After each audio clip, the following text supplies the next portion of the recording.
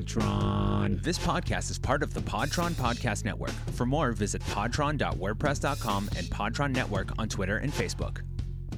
This was rad.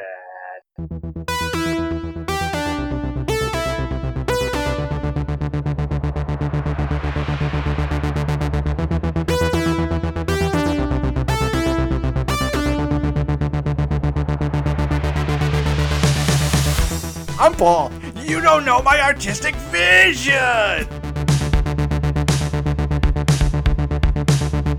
I am Greg. I want to remake Friday the 13th, but it's all underwater and it all stars sharks.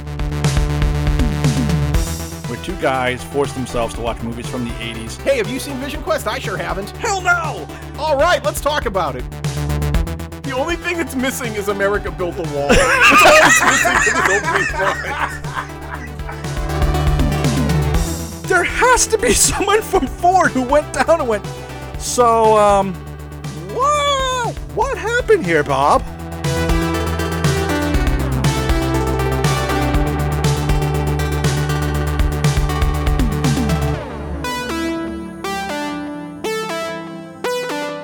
It's a movie called Red Dawn. Wink, wink. Wink, wink. I'm gonna start this again, and you're gonna edit this out.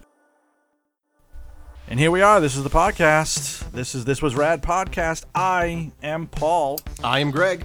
I don't know why I did a radio voice thing there. I was just telling you, Greg, I want to come in hot, so I decided I'm gonna go with like morning zoo voice. Ooh, that's not a bad choice. Bad choice. I am Paul in the morning. Whoa, we're gonna play a fart song. Here we go. Fart song Friday. Oh God. I got to tell you, I hate it. Like Morning Zoo, really not good ever. And by the time I was in college, like it really hit me how like hacky and crap Morning Zoo radio was. Yeah. And now when I hear a podcast that mimics like Morning Zoo radio, I go out of my head with like anger. And I'm like, nope, this should be a dead format. This shouldn't come back. This is like the measles. What horror and ignorance is bringing measles back into the cultural consciousness? No, we're taking huge steps backwards. This is awful. So bad. Wait a second. Are you equating morning zoos to anti-vaxxers? Yeah, I guess I did. I'm gonna double down. I'm going to say you need about the same level of intelligence to enjoy both viewpoints. I do believe Jenny McCarthy does have a radio program, so... She did have a short-lived MTV program, so... yes, multiple. Well, I was talking about the one that was hers, the Jenny McCarthy show. Oh, yeah, I'm... Not Singled Out. I love Singled Out. Chris Hardwick, man. I love Chris Hardwick. Trashed is a far superior television show. It is. So yeah, I don't know why I did that, but I just thought I'd start it a little different. So I wanted to let you know I put myself through it and I listened to our Mad Max Beyond Thunderdome. Okay. Number one, oh my God, the quality. I don't want to listen to the early ones. Because I do, believe it or not, I do tough. Occasionally, if I've got nothing to do, I'll pick a random one. Yeah, absolutely. And listen, just to see kind of how far we've come. I've never listened to any, like, the first, 10 that we've done. I've never done it. So what I do, especially when I have, a long car ride with Willow, if we're going to, visit one of her friends or something like that, I'll throw one on, one of the old ones with her, or what I just did this past weekend is I put on one of our newer ones. Just so she can kind of, just so she's still involved. So she can see what she's missing. I like it. Turn that screw, Paul. Yeah, Turn it. She did thoroughly enjoy the sharks are serial killers. Especially it's in our opening, but your line when I want to remake the whole Friday the 13th. She thought that was hilarious.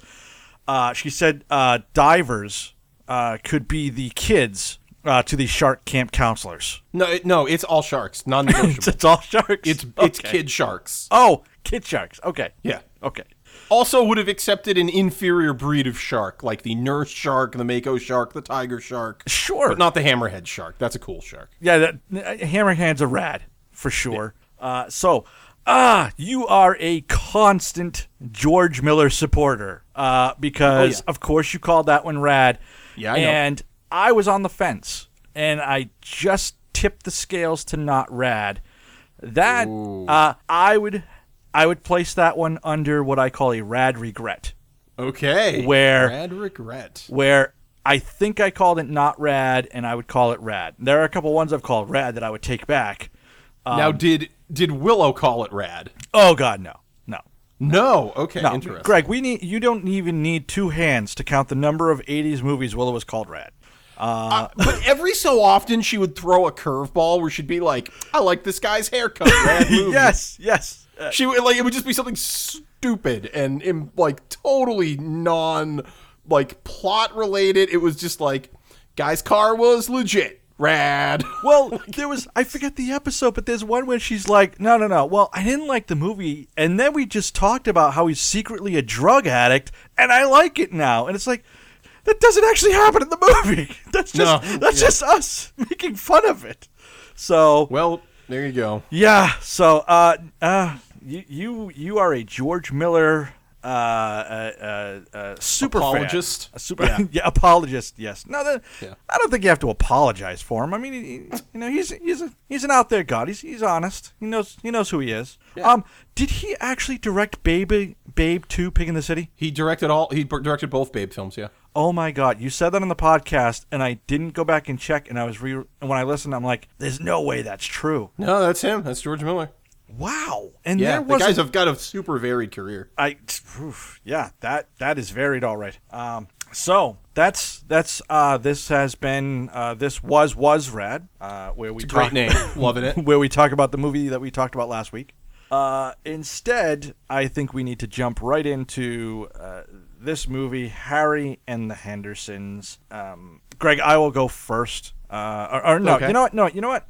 You go first, because I've been going first the last couple times. So, Greg, was this movie rad to you as a kid? Well, I remember I remember seeing this as a kid, and it was a staple. I mean, we had to have rented this multiple times. I don't really recall it being on TV very often, but it was definitely something that was in our house a lot. We didn't own it, but I know we've seen it like 3 or 4 times as when I was a kid, at least.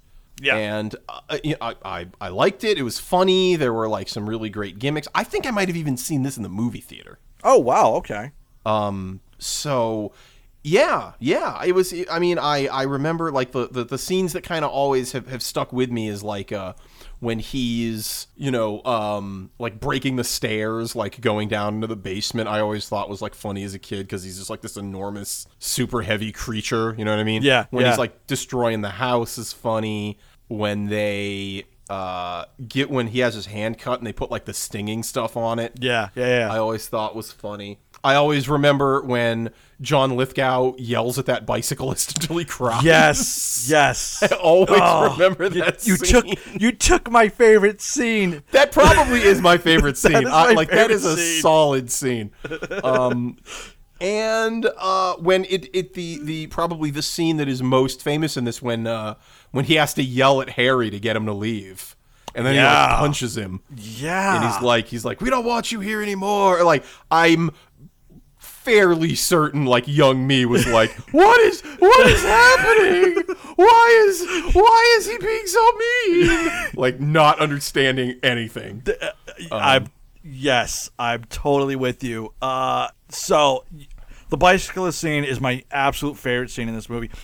My favorite part about that scene is as it starts, he runs over the orange cone and looks at it like, sorry, my bad.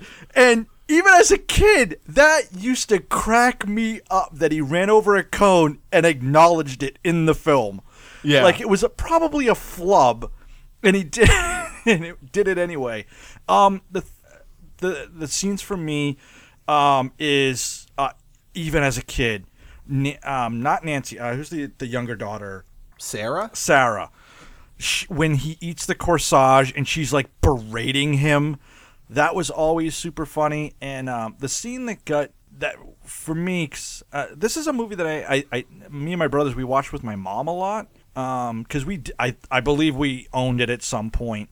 Is the chicken scene when when the woman's lowering the chicken into the boiling water and then he's watching the hot tub at the same time. They used to crack us up all the time. Now, before we get into the movie, because first of all, this is a 2-hour movie. I forgot the running time on this. I was like, I totally did. A lighthearted family Yes, comedy. This is going to be a nice and easy 90 minutes. Yes. Nope.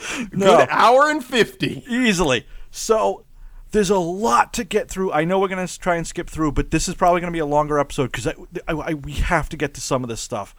But for you, not even just being a parent, being an adult, did certain things or certain scenes kind of like, did you look at differently than when you were obviously as a kid? But like, there's certain things like the mom and a lot of her reactions to Harry, especially later on in the movie.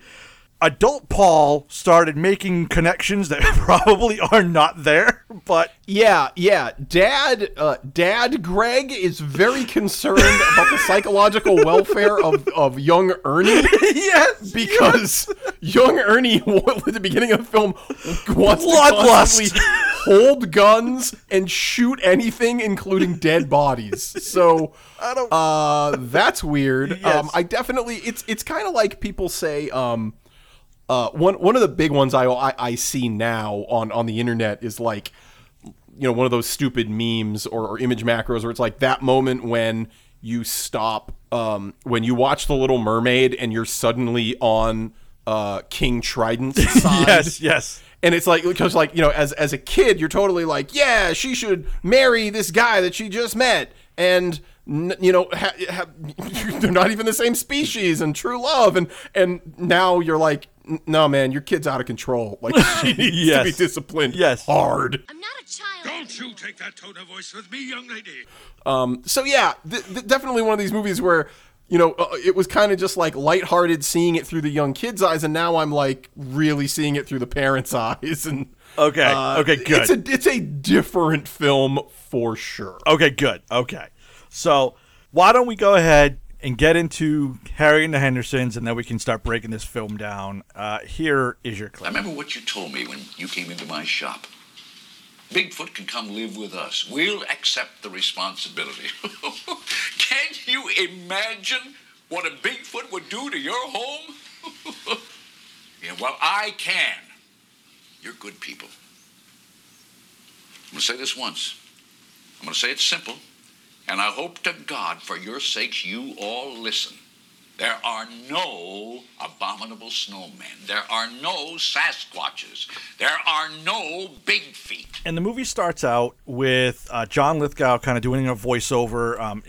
It's got this kind of feel where you almost think you're walking with Harry in the forest, but it's not. It's a steady cam voyeur shot. Yes. We are seeing someone, we don't know who, like maneuvering through the woods with John Lithgow talking. And it turns out the son, Ernie, has shot and killed a rabbit. Yes. I am 100% with you. Ernie needs to see a doctor. He does not need to be around firearms. He screams first blood.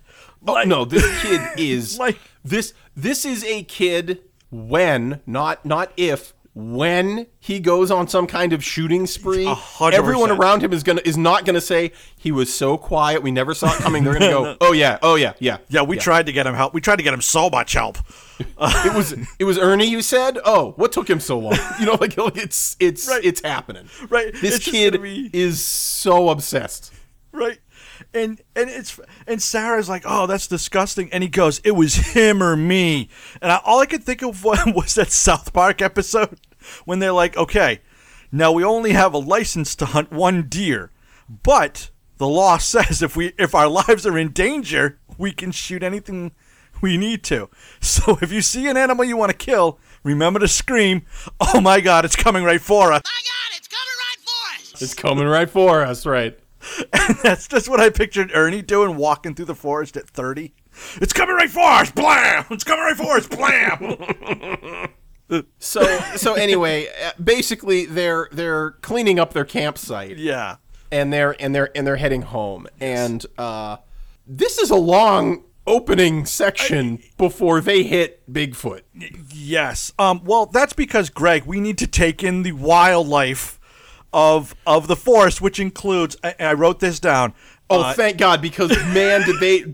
I am convinced somehow they came in really under budget, and they're like, let's actually get as many animals as we can for a credit sequence.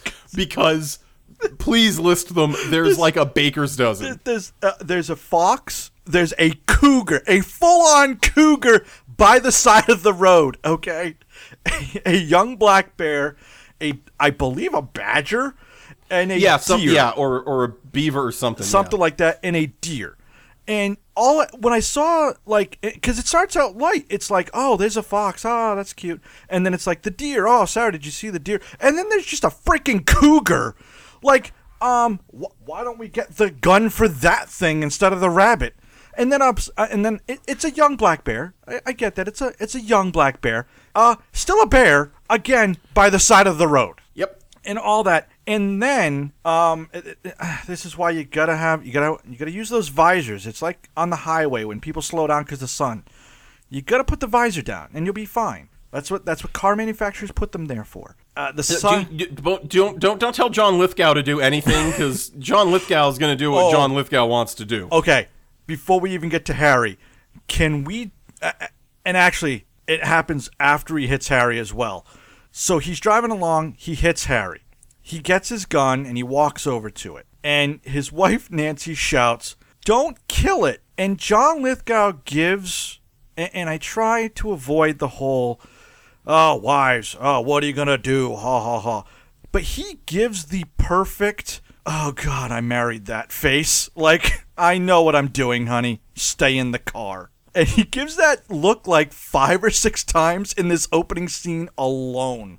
Where he's just just a man defeated. It hammers home what kind of, like, man George Henderson is in this movie. Yes. Like, the opening, they really, really do. So I guess to basically kind of speed this along here, we know real fast that Ernie is a psychopath and is going to kill. It's only a matter of time when. Sarah just whines and is carsick and is just a wet blanket. Yep. The mom is like a typical sort of 80s mom who's kind of like henpecking her husband. And John Lithgow is like the idiot husband who's always trying to do something and is in over his head. Yes. The obviously the father is John Lithgow. The mother is the same mother from E.T. Melinda Dillon. Yep. Which is who also played Ralphie's mom in A Christmas Story. Yes, she does. Yep. So you know her very well from the 80s. Yep.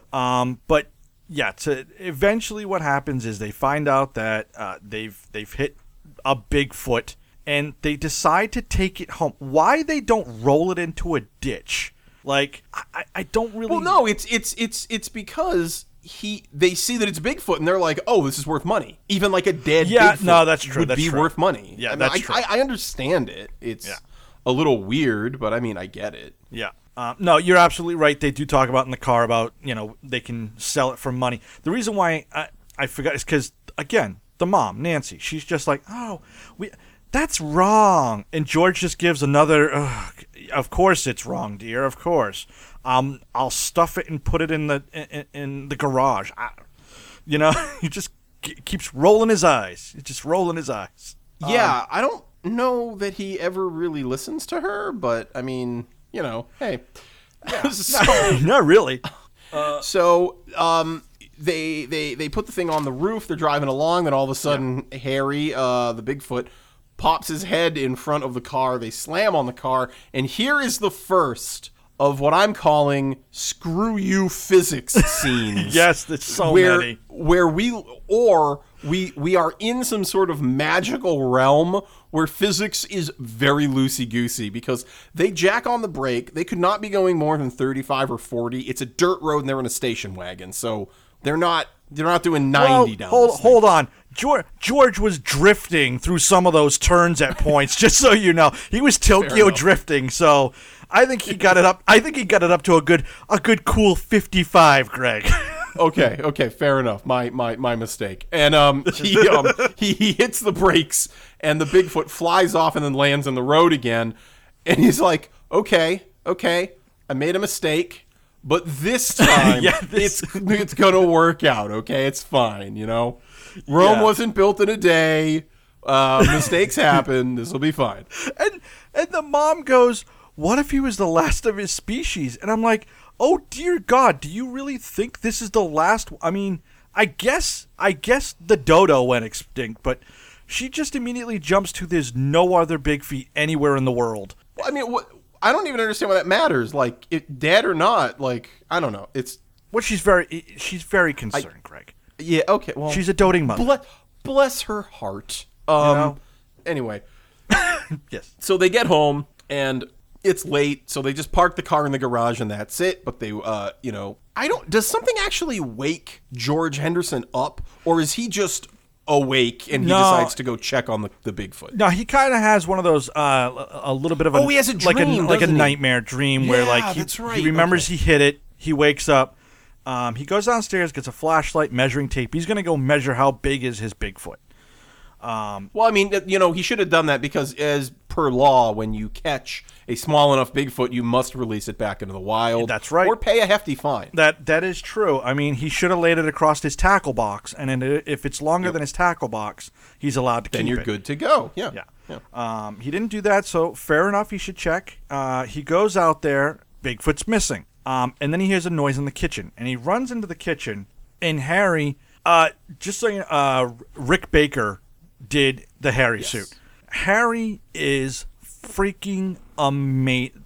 This is one of the best held up suits, and 100%.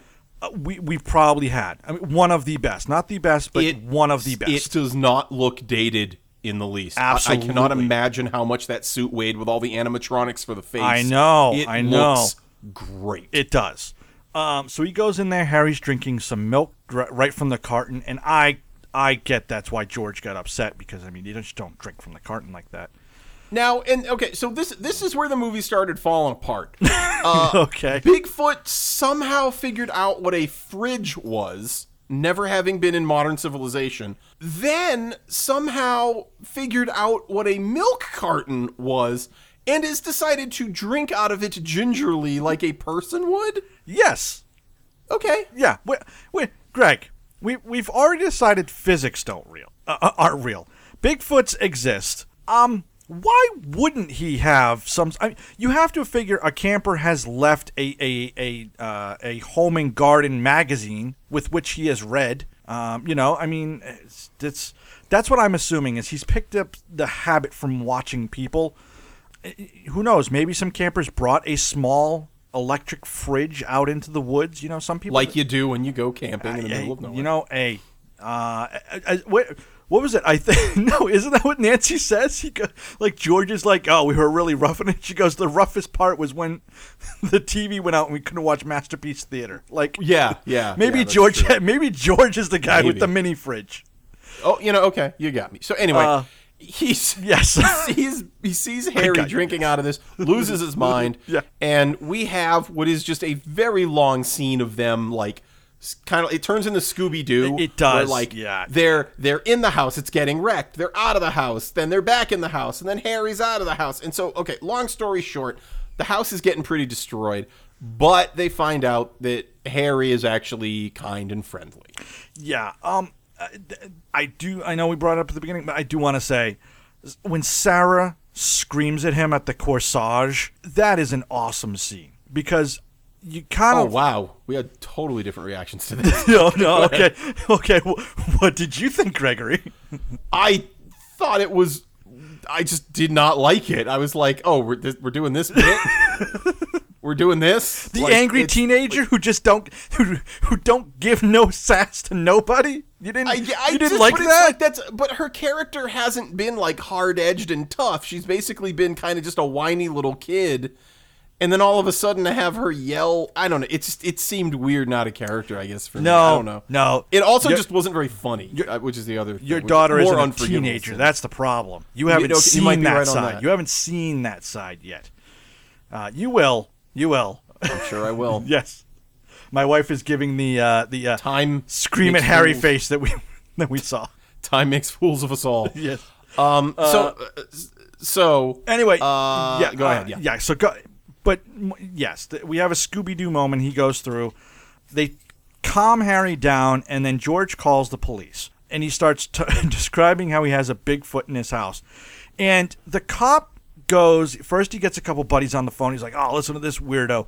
And then he goes, so you have a Bigfoot. So this is what's going to happen. We're going to go down there full on force. We're going to clear your neighborhood, guns blazing, and we're going to turn your neighborhood into a war zone. Is that what you want? And the appropriate response is, dear God, yes, I have a Bigfoot in my house. I have to say, at that point, you're like, I don't care if you show up with the National Guard. Do you have a tank? Get a tank. I'll move my car. You bring a tank. Do you have a tank? Wink, wink. Okay. So that's brand new news, Greg. Okay, it's just breaking. We haven't seen the results of it yet. Okay. However, wink, wink. Wink, wink. So, but yeah, no. George goes, oh, you're right. I don't want to turn my neighbor into a war zone. Oh my God! Never mind that. I need help from the municipality that's supposed to give it to me. Let's just not make a fuss and deal with it ourselves. But you know what's funny though?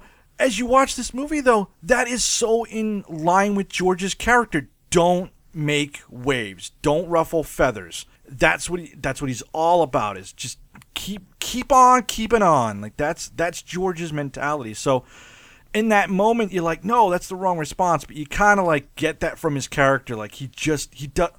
When we get to it, the bicyclist is a perfect example of that, of how he just does not want to make waves. So anyway, they go through that. They hide him in the basement. The freaking neighbor who I hated her as a kid. She's annoying. She doesn't help the movie one bit. All she does is provide tension for some of the bits when like they're trying to keep people out of the house. That's her only thing. Yeah, but even still, it doesn't really add too much to it. So we can skip every scene with her. She's stupid. And then we get to the scene that you mentioned where Nancy helps Harry, with his cut. This, Greg, is where adult Paul really started maybe implying to himself things that weren't there.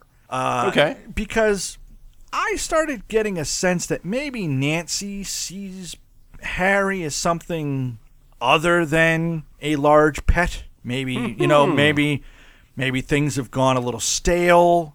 Maybe you married the guy, not the guy you thought you married. And George, he's just an alpha male through and through. Right. Sarcasm. Right. And maybe Harry's just that little spice that Nancy needs. Maybe it's just me. Maybe it's just me. Maybe it's just you. No, that would certainly be an interesting remake, just where the wife falls in love with the Bigfoot. The hard R.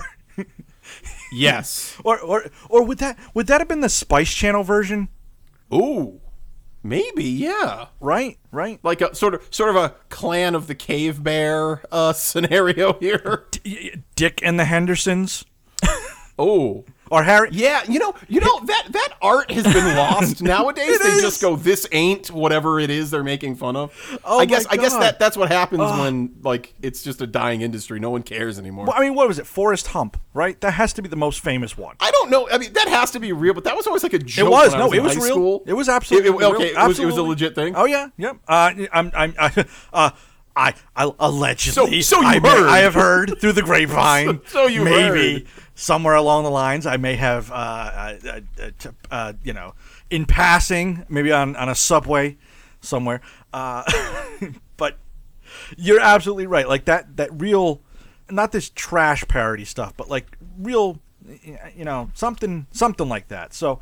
But as this movie kind of goes on, there's just a few scenes or a couple, maybe a few looks that Nancy gives that just make you go, there's something else there. There's something else. I like this take. I didn't exactly pick up on it, but I like it. So I like it. It's weird and like crazy. So yeah. Now we missed it at the beginning, and we can get into him now. Is Jacques Lafleur the French the Bigfoot hunter? Yes. I adore Jacques in this movie. His accent. It's awesome. I just love how he talks. Number 2, I love the idea that this man has a lawyer on retainer. Right. Funds a 35-year mission to hunt Bigfoot. And I'm like, how does he fund this? What does he do? What black market sales is this man making to maybe fund? Maybe he just is really good at grant writing. Do you picture this man? He's got an anthropology degree and he's really good at grant writing, and there you go. Do you think he comes in the same outfit to the classroom as he does? Because like Indiana Jones, he had his adventure outfit, and then he had his school outfit. Do you think Jacques Lafleur, it's the same outfit? Yeah, Jacques is literally, he's man of action. He's ready to go at a moment's notice. Right. That call might come in like, we got a sighting, and he's in his car and he's gone, Yeah. Now, 100%. Now, see what the Aborigines of the subcontinent of Africa? What's the... Sorry to interrupt your class. Yes. Mr. Lafleur. Yes, of course. You have a phone call. I took a message, and it says something about a certain large animal was spotted on Highland and Hawthorne. Class dismissed. Nice. He's gone. He's gone. And he's, yeah. And the school is complete. And the school is complete. Of him on the wall as he has run through the wall. Yes. With the puff of smoke behind him. Yes, exactly. And he is gone. Right. The school's completely okay with this because he's the best anthropological professor in the entire country. Do you know how much grant money he's pulled in for that school? We're not letting this guy go. Oh. He's already been tenured. He's paid for himself 10 times over. There's just some girl in the classroom. Oh, that Jacques Lafleur really gets my pump going. You know what I mean? but of course, he's so obsessed with Bigfoot. I have no time for the women. No, 100%. Jacques Lafleur's life, love, and lady is the hunt of the Bigfoot. So I will say I'm okay with abandoning it, but at some point I did go, I don't think Jacques is hunting Bigfoot. I feel like he's a distressed lover who was thrown aside by a Bigfoot. And his revenge now is for the Bigfoot that broke his heart. I will say I kind of expected this movie to be like a real like cliche fest where like Jacques Lafleur was like critically injured or his wife was killed by a Bigfoot but no, he's just really into it like he's autistic or something. Yes. And this is the only thing he focuses on. It's just weird. Yeah.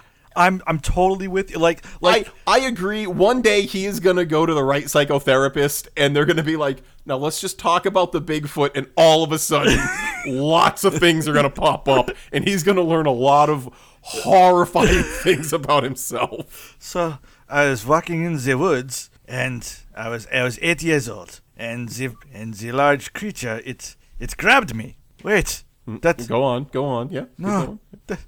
That was my uncle. He was very hairy. What have I been doing with my life? It's not uncommon to realize that everything you've devoted your life to for the past 45 years is a complete and total lie. I'm such a fool. But you know what? Let's not focus on how ridiculous you were to do this for 40 years. Okay. Let's focus on the skills that you've picked up. You are the best grant writer this side of the Mississippi. Yes, I'm going to retire and move to Florida. Because wow, you have gotten over this remarkably fast. You know the French, we cut to the chase and we move on. I thought we'd be here discussing ennui for another 6 or 7 months, but okay. I'm going to bill you for 2 sessions, and out you go. Thank you. Well, I mean, Jacques Lafleur, when you watch the end of this movie, he's done. He's over it. Yeah, no, he really is. Yeah. Okay. Okay. Okay. Now that we've really broken down Jacques Lever to an atomic level, we can move on to Harry. I really like the fact that Harry is not a meat eater because they decided they're going to take him back to the woods. Touch. And yeah, so there's actually some scenes that we skipped where he sees all the trophies that George which I has, love. and he like gets real upset that he sees all these dead animals, and it's to further kind of ram the point home that he's not dangerous. Not only does he not eat meat, he doesn't, it upsets him that other animals are actually dead. Yes. So yes. It's he's a very, very friendly thing. So wait, what they're gonna bring him back to the woods. Yes, and then what? He just runs away. Yeah, so they try to entice him in, and this is where the meat thing comes in because they got burgers. He doesn't like the meat. I loved as a kid. I liked this scene because he goes, oh, that's right, you ordered the fish. And he gives him a fish sandwich, and then he looks at Nancy and goes, I ordered totally wrong. It's like I like that scene. I kind of like that touch. Yeah. And then so he tries to do that. They're fighting. Harry doesn't like the fighting, so just like a young child whose parents are getting divorced, he runs away. And this actually was a classic 80s move where the kid just bolts. Yes. Like what? Absolutely. I've got problems. I can't deal with the emotions that I'm feeling. I'm running away. It was a staple in sitcoms. And so he runs away, and they just lose Harry for 2 full days. Like just 2 full days that just like George goes to work and like he's still worried, but there's also this level of, well, we don't have to deal with that anymore. Like, what if Harry just never showed up again? Yeah, and I mean, instead the opposite happens where like several people see him and like all of a sudden it's Bigfoot, like it's like Bigfoot fever, like everywhere, all over the town now. This is where he goes to find Doc. I didn't get his last name. Don I Amici. don't remember, but yeah, it's Don. It's Don Amici. Don Amici, awesome every time he's in a movie. Fantastic in everything he does. Everything he does. He's awesome actor. Sadly departed, and so he goes to find him and he tells him, kind of what's going on, and and the Doc is kind of like, there are no Bigfoots, just go home. And so he does, and then this is where we get to Greg. Do you realize we have gone a number of movies now without adding to the roster? I thought about this. The This Was Rad 1980s peeping baseball team. And let me tell you, somebody just supplanted whoever we had as captain. Yes, he did. Because not only does he not know what he's doing it better than anybody else. Because he's looking in on 2 people at once. And it's great. He looks in them. This is the chicken scene. The lady's cooking. Right. Slowly drops the chicken into boiling water. By the way, boiled chicken, disgusting. Yeah, that's a weird move. Yeah. But then, this is the part that we always laughed at as kids, is there's a man lowering his wife into a hot tub. And we always found it funny that she was also large, like a chicken. Yeah, no, that was totally intentional. Right, yeah, it is. Yeah. But when you're 8, you don't get that it's intentional. You're just like, oh, she's also a fat lady like the chicken. Like, yeah, look at her. She's shaped like a voluptuous. chicken, also going into bubbling water. Yes. So, but yes, there's Harry peeping like a champ. Oh, yeah. He does get caught, though. So, you know what? Maybe he's not captain. Maybe first baseman. Okay, yeah, he's not captain because he gets caught, right? And you can't get caught. So maybe like he goes like first in the like batting league, the batting order. He's not going to do cleanup. No. But he's a solid, like he'll get on base every time. He's a goddamn Bigfoot. Yeah. He's definitely. I could see that. So anyway, so that goes on, and then then we get to George and his father. And we don't even have to mention this. It's kind of pointless. Unless you really want to go into it. The only thing that I love about this is George's That it's M. Emmett Walsh as his dad, and M. Emmett Walsh is awesome. Yes. I love 2 lines. The coolest thing about this, well, not cool. The sad thing about this scene is that M. Emmett Walsh goes, "Hey, do you still doodle with those, those pens of yours?" And George's face lights up like, oh, "My dad loves me." He's finally giving me some kind of recognition. And then he's like, "Yeah, draw me like a evil Bigfoot." George, and he's just like, George deflates faster than a balloon. Oh yeah, it's so good. Again, that's a scene where, as an adult, I did not get that impact as much as I do when I was a kid. I had no idea there was like a weird thing about like George kind of like living under like the shadow of his father, right? Like type of thing, and how like why that's important when he decides he doesn't want to hunt anymore because he never really wanted to hunt in the first place. Like you can tell throughout the movie. And he says it to his wife. Yeah, he says it to his wife. I wanted inks for Christmas, and he got me a rifle. He got me a BB gun. Solid nod to another film where a kid wanted a BB gun. Yes. Where the mom was played by the same woman. So there you go.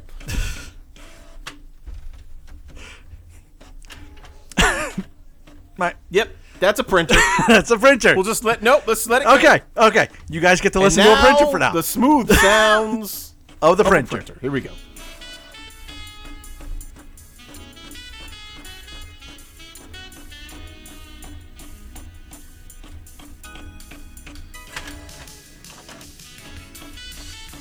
For the listening audience, Greg, I'm going to put some soft piano behind this. Maybe some smooth jazz. Oh, smooth jazz. Yep, that'll be good. Girl from Ipanema would be good. Yeah, classic. Yeah, well, I'll do something fun. Nice. We'll see how that continues. Spanish anyway, Flea maybe by Herb Alpert. Oh, I like that. Yeah, that's a good cut. It's a great cut. So anyway, that's the only reason I like that scene is because just it's another glimpse into George's psyche of how broken a man he is. And so I'm okay with kind of speeding through a good chunk of this movie where basically you have 3 or 4 things going on here. Harry is just kind of like, gag to gag interacting with the modern world and scaring people.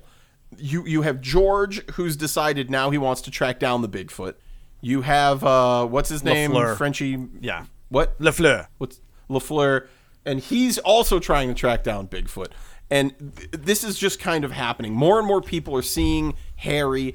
Bigfoot mania is sweeping the place. The shop, the sporting goods store that George works at now is getting just slammed with people who want guns to go hunt Bigfoot. And finally, the police decide to lock down the city, I guess.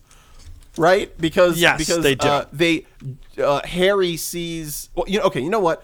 We're gonna skip it. So let's just cut to the bicyclists. Yeah. So that's what I was gonna say. Yeah, we can go to the bicyclist, and then we can get to the scene when they actually get Harry back. So he gets to the bicyclist again, runs over the cone. Fabulous scene. And the bicyclist is giving this description of being attacked or mauled by this giant creature. This Bigfoot creature. Which I believe he says was like a gorilla with rabies, only bigger than a gorilla. Yes. Yeah. Which really paints a visual picture when you think about it. And so, and he starts describing this attack, and then George butts in and says, that's not what happened. And he retells the scene of how it probably happened. And the guy goes from, I know what I saw, to a giant man baby. He's crying. It's so great. He basically says something to the effect of let me tell you what happened. Yes. You saw the thing. You crashed your own precious 10 speed, hit your head on the curb, scared the Bigfoot more than he scared you. And the guy's like, yeah, it's true. It's true. And he just loses it. And I love the look on John Lithgow's face where he puts his hand up like no. What did he say, Greg? What did he say? Case closed. Yes. It's so great though. He's just like, yes. He does. So he's just like, and there you have it. My job is done. You're right. Yes. And then, but then the paparazzi immediately get in George's face, and this is where, again, this is such a backup to my point with the cops when he calls. Is as soon as they start asking him any questions, he runs away. Like I don't want any part of publicity. I don't want any part of this. I'm gone. And he does. He runs away, and they go. So quickly, what happens is Harry sees the news report at night. He sees the news. Yeah, he goes through and he the sees city George Henderson on there, and he breaks in the front the window display. Yes, and he tries to take the TV, and that sets off the alarm, and the cops show up, and then the cops see Harry, and that's when they lock the city down. Yes. So they're like, look, there's legit something in here. We got to lock the city down and find it. Yeah. Now, I'm okay skipping all of the little scenes because there's a bunch of little gags in here and stuff like that. Eventually what happens is Harry is in a garbage truck. George finds Harry in the garbage truck, as does LaFleur.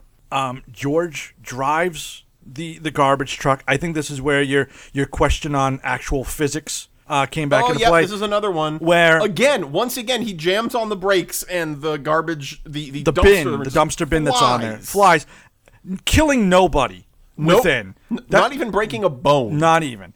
And now he gets Harry back, gets him in the car, drives him back to his family. LaFleur ends up in jail. I'm okay skipping all of the LaFleur in jail because it's pointless. It adds nothing. But they do call Dr. Wrightwood calls. Don Amici. Don Amici. Yeah, he calls. And he comes over and he gets to see the Bigfoot, which is, it's like, that's actually, I like that scene. I do too. I laughed heartily at the roast gag.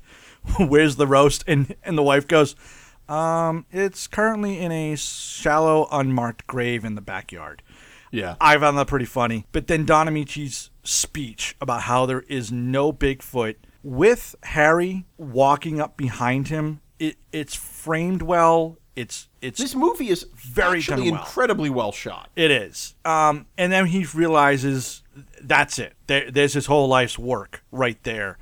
It's such a great scene. It is. It's. I like the sort of character where you have like the old guy who's kind of made peace with the fact that he'll never get what he truly wants, but then through like circumstances that really aren't his own, he actually does get a glimpse of it real quick. And I really like this scene. Yeah. I think it is helped immensely by the fact that Don Amici is a really good actor. This is a movie where I would be hard pressed to find somebody else in the 80s who could have held that character with that kind of like that lighthearted whimsy and that, to use a $5 word, that gravitas. That makes it sound like a sincere person. Correct. It's tough to find that mix, and he did it perfectly. And then they're talking, and he just leaves the house, and they're like, is he coming back or whatever? And he comes back with a sleeping bag and just throws it on the floor. And I love this. I love how they don't say what's going on in the scene. But even as a kid, I recognized it. He just found the one thing he's been searching for. He's not going anywhere. No. He's going to sleep right next to that giant thing right through the night. Like, this is my one shot. I'm getting 24 hours. It's like getting a free pass on in the Navy, right? You just hit that port, gamble, drink, sex it up, do it all, and then you go back to, no. No. What's that Amish one? What's the Amish thing? Rumspringa? Yeah. He's having his own little Bigfoot Rumspringa. I like it. Okay. Didn't think you'd hear that word come up, did you? No, that's a pretty insane poll. But anyway, it doesn't matter. So they're like, okay, look, we know LaFleur's going to come and try to find Harry, so we got to bring him back. Yes. To a place where he'll never be found.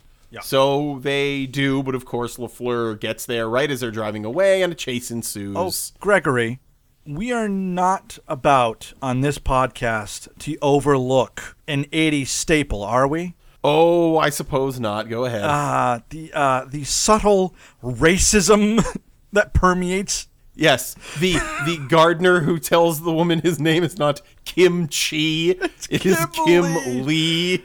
I genuinely, I looked at the time.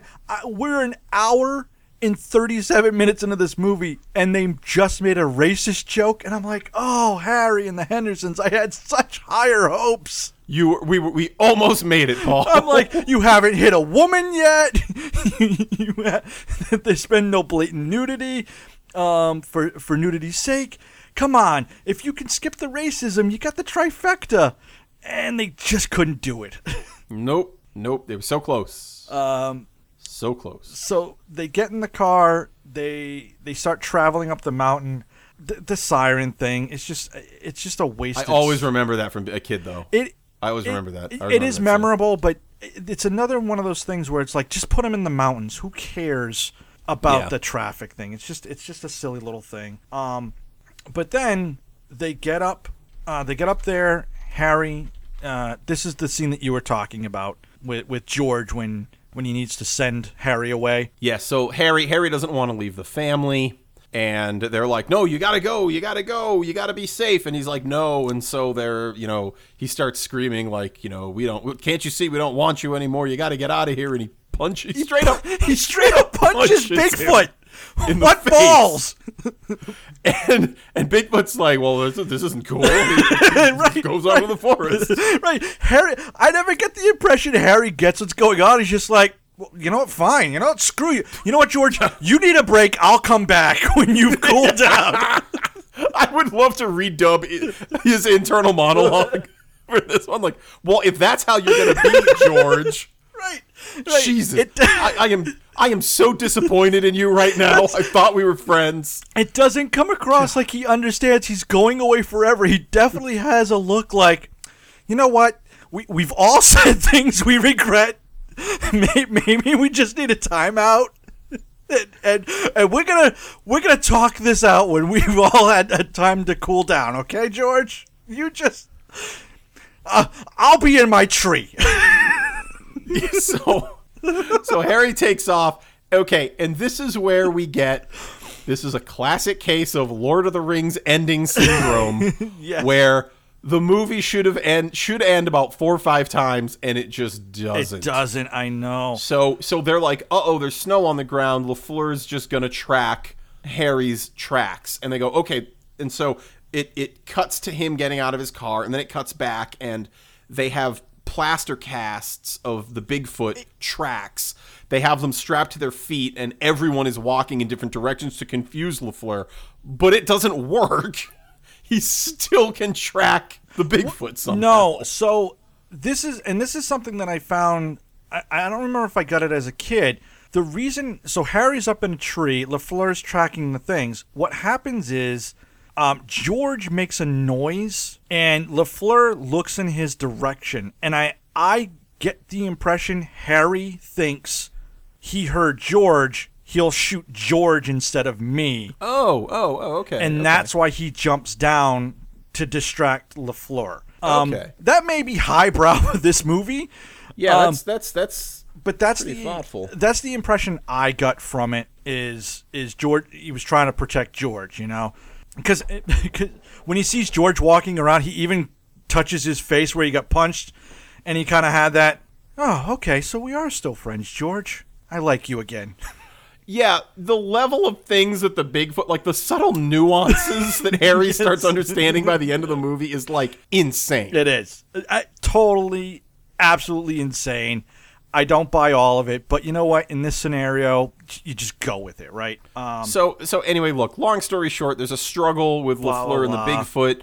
Everyone shows up, everyone's around, and finally LaFleur realizes that Harry's an okay guy. Yes. And he's actually a gentle giant, and he shouldn't be shot, and he has feelings and all this stuff, and he says, and that's it. So he decides, okay, he needs to live peacefully. And now all of a sudden Harry's like, all right, guys, I need to go back to my family. Yes, Greg. That's what it took. He needed to turn the heart of that angry hunter before Harry was a complete Bigfoot again. And also so George is thanking him and saying, "Oh, you've done so much for me and this family, and take care of yourself." And Harry then says, "Okay." Yeah, he says, "Okay." LaFleur goes, "They have their own language," and I go, "Nope, that sounded like English to me." That's not their own language. That's our language. That's ours. It's you're speaking it now. So, and then Dr. Wrightwood goes, "Oh, what are you gonna do now?" And LaFleur goes, "There's always Loch Ness." Stupid. Even as a kid, I didn't find that funny. I will say, George, when he goes, "You've done so much for my family," this is where adult Paul steps in. As a kid, you're like, yeah, he really turned him around. He's got his heart and his family's come together. Adult Paul goes, you've lost your job. You have thousands upon thousands of dollars of damage to your house you're going to have to repair. Your car needs to be replaced. Your life is going to go into a tailspin of debt and despair once he walks into the woods. That marriage has 2 or 3 years tops. No, it's got 6 months before Nancy walks her ass out into the fucking woods and finds Bigfoot because he gives her a kiss that is all too familiar to me. Because once that spiral starts, Nancy is hiking it back up to Mount Rainier. I'm done. Once you've had, a 5-star... Michelin meal. You can't go back to McDonald's. You're not going to go back to American Chop Suey every night. Yeah. It's just not going to happen. No, it's not. I'm telling you, that is the absolute look she gives you. I'm with you. Maybe okay. I'll give you 2 years before she finally turns around. Okay. And then she becomes a mountain woman, with Harry. As a kid, that would have been the sequel. Yes. Yeah. Much darker. Again. We'll get George Miller to direct it. It'll be totally different. No. Let's get Cronenberg. Oh dear God, I can't. I can't watch that movie. I can't watch that movie. I can't. She's like cutting her face off, like putting like a Bigfoot face on her own face. I can't even imagine the sex scenes. Long live the new Bigfoot flesh. Oh yes. Long live the new foot. Long live the new foot. Well, we've got the catchphrase. There we go. Put him out a poster. So, and then we see Harry walk into the woods. There's a couple other Bigfoots in the scene. As a kid, that always got me like, oh, you don't even see them. Now it's like it's very obvious. They're green screened on. And that is the end of the movie. Harry. Oh, no. Oh? No. Is there more? Is there an after the credits? You didn't watch the credits, did you? I did not. Okay. I started the credits, and then I was like, I don't care for this song. Here is what happens during the credits. Okay. It opens up. I am ready. Okay, so it cuts to Red, and it says like a William Deere film. Yes. That's the director. And then we see George at his desk drawing. Yep. And we see a scene from the movie. So it's the scene where Harry is like in the basement and he's lifting up the kid. Oh, sure. Yeah.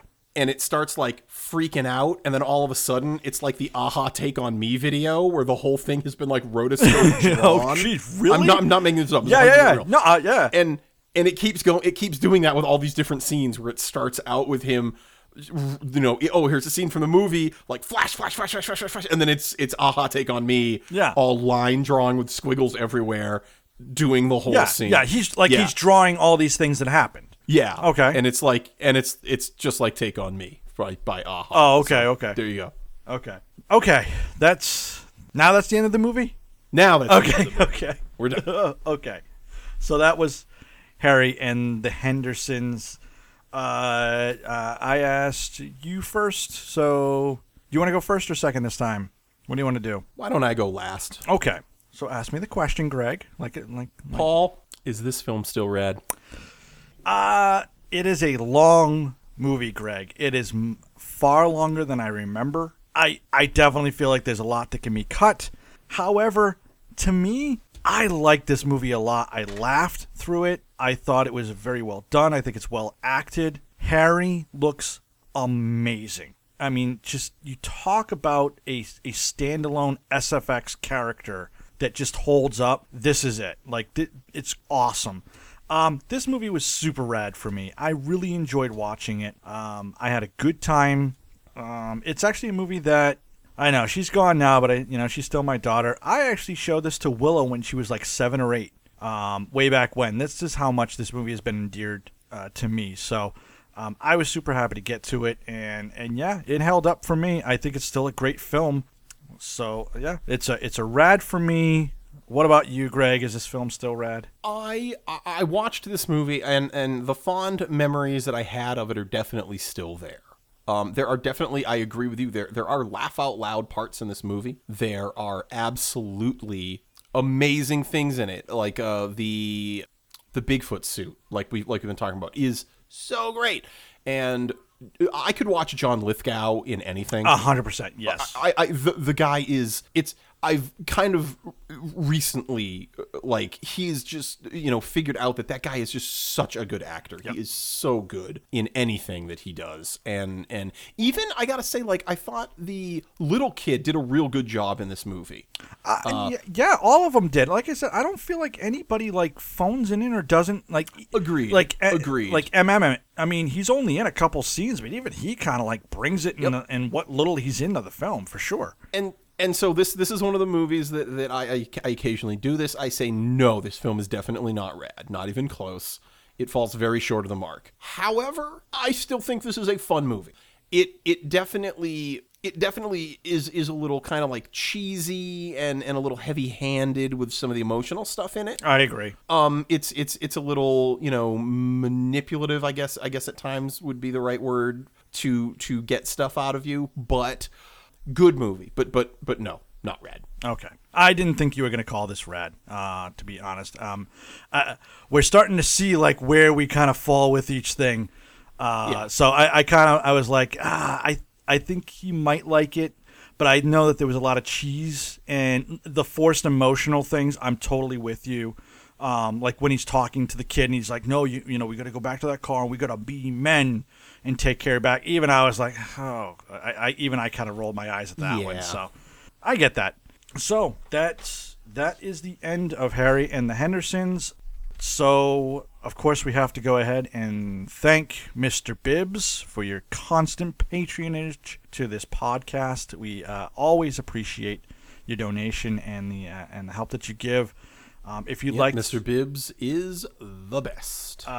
If you, by the way, I'd like to just go ahead and go on record and say, Mr. Bibbs, thank you for your additional support of my stance of a particular movie.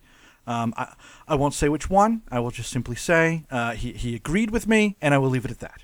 All right. Okay. Now I feel like we have to cover this movie. Yeah, I agree. I totally agree. So we'll do it. We'll do it. We'll get a good. We'll get a guest because we're gonna need one. Yeah, I agree. So we'll figure out to find some kind of impartial third guest. Yes. Or maybe we could somehow bribe Willow to make a comeback. I think we can do something. We'll figure it out. All right. Okay. But anyway, Regardless. if you'd like to be a patron, go to our webpage, which is thiswasrad.podbean.com. Click on the Become a Patron button, and you can donate to the podcast. You can donate 2, 5, 10. You want to be crazy, go for 20. Anything you do. No, be crazy and go for like 820s. Just like sign up multiple times. Yeah, no. If you got the cash lying around, I mean, just help us out for sure. Yeah. And that's it. And then obviously we're on Facebook, Twitter, Instagram. We're on social media constantly. Some good stuff there. And that is about it. I attended the Palm Springs Comic-Con over the weekend.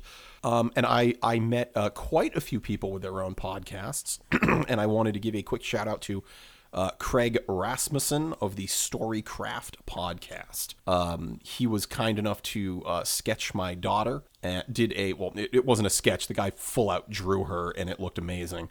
But he does a podcast that specifically I like, where he talks to different people who write for different mediums, be it comic book creators or authors or filmmakers, and he just breaks down how did you do this, how did you do that, how did you move forward in your career. And it's really cool if you're kind of if you're a creative and you like to listen to other creatives. Okay. Really, really solid podcast. I can't not plug it enough here. Seriously great stuff. Awesome. Okay. And how was the con overall? Was it good? It was great. It's kind of a smaller convention, which Sure. I really, really liked, but they still had really good guests. Oh, sweet. If we're shouting out, I'll shout out to Chrissy Zullo and Christopher Ominga, who I have been meeting on a regular basis. They're artists, and I've probably met them, 12 times at this point. It's always nice to meet them. They're fantastic. I'll put some links to their artwork. Chris Ominga specifically has a ton of 80s horror art that he does. He has, a lot of Freddy Krueger and Jason and Leatherface and Michael Myers. He does a lot of that stuff. So with Halloween right around the corner, that's perfect. Chrissy has a lot of stuff that's all over the map. A lot of 80s anime related stuff, which is always kind of cool too. Sweet. Okay. Awesome. That's good deal. Good deal. And that kind of brings us to the end of the show. So, Greg, what is the next movie? Well, we have been saying that we're going to do Willow for a while. We're not doing it yet, but No. It's coming. Yes. So, pay attention because it's going to happen. Yes. So, if anyone knows how to get hype trains moving, I'd love to know because we want a lot of hype behind this. Somebody once told me that the hype was actually in us the whole time. Where? I don't know. But anyway. Does it require Taco Bell to get out, maybe? That's a great question. 'Cause, I mean, I work right next to a Taco Bell, so I hope that's the answer. That's easy. I can go good. there tomorrow. Right. No problem. Breakfast, fine. Lunch, no problem. Doesn't matter. Anytime, fine. So we decided, let's just pick a movie that's free on Amazon. So we're going with The Dead Zone. Sounds good. Christopher Walken. This will be... Another Cronenberg number 2. And this was... Stephen King number 1, right? I don't think we've done a King film. Have no, he wrote for the anthology. Creepshow. He wrote for Creepshow. You're right. Creepshow. So this will be Stephen King film number 2. Yes. Cronenberg film number 2. I was gonna say first Christopher Walken. We haven't not done Is that right? I think you're right. We haven't done a Christopher Walken yet. Yeah. So yeah, so that'll be a fun one. I remember reading this book. I read it in my teens. But I definitely watched this movie when I was a kid, and I'll talk about that next time on the show. That's it. I'm Paul. I'm Greg. See you guys. There's always Loch Ness.